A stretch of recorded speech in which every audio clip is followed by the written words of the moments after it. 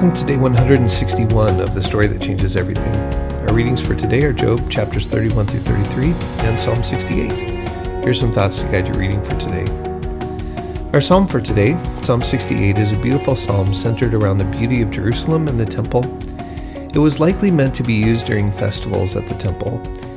Many of the lines are about how other nations and peoples recognize the majesty of what God has accomplished in Jerusalem, and they long to be a part of it.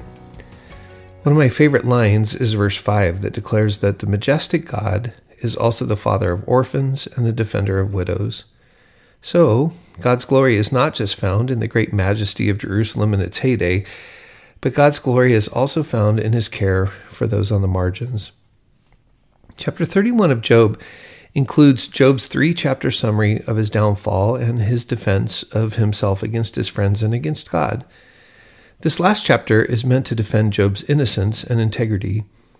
By denying a long list of sins, Job is challenging God to either speak up and prove him incorrect or agree with him and reveal the cause of his suffering.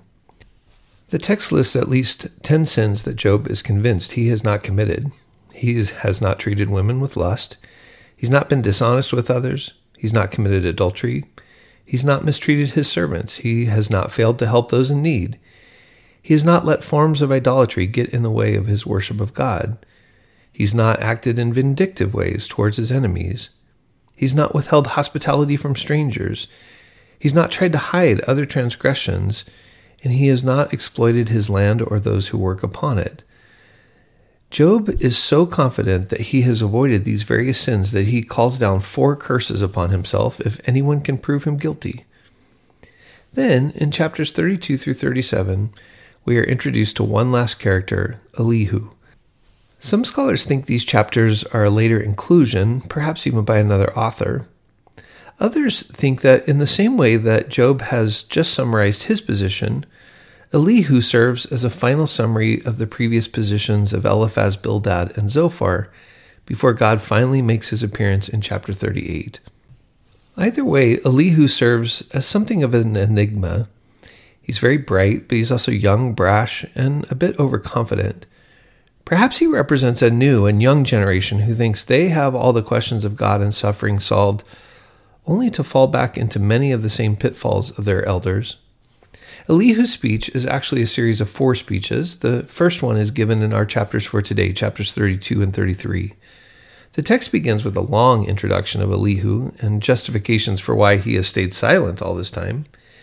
In fact, Elihu's self-introduction is so long and so self-centered that some scholars argue that Elihu is meant to be viewed as a bit of comic relief in the book.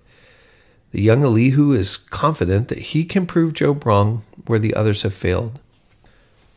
After many words about how good he will be at getting to the truth, Elihu begins with the vastness of God. Job is wrong about his innocence. He may not have committed the long list of sins given in chapter 31, but God is so great that Job can't even comprehend all the ways humans fall short of God's plans and purposes. In chapter 33, Elihu hints that perhaps God has not been as silent as Job thinks. In the chapter, Elihu suggests 3 different ways God may have already been communicating with Job. First, God may have been speaking to Job through various dreams or visions. Or God may be using Job's various ailments as a way of disciplining him or communicating with him. One final way God might speak to Job is through a mediator, either angelic or human, perhaps even his friends.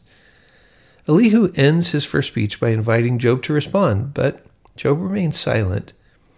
Despite the youthful and somewhat arrogant brashness of Elihu in this opening speech, perhaps there is something for us like Job to reflect on in his words here. Maybe like the old joke about the man sitting on his roof during a flood, waiting for rescue, who then lets the raft, the boat, and the helicopter go by because he's prayed and he's waiting for God to rescue him. We too need to discern the various ways that God is speaking to us through people or means we did not expect. Elihu at least raises the question, in what Job has felt as God's absence, has God perhaps been present in ways Job failed to perceive? Our psalm for today celebrated God's presence with those on the margins. Perhaps we need to learn to pray the prayer Mother Teresa would pray as she would go out each day to minister to the poor of Calcutta. Lord Jesus, help me to see you today in all your distressing disguises.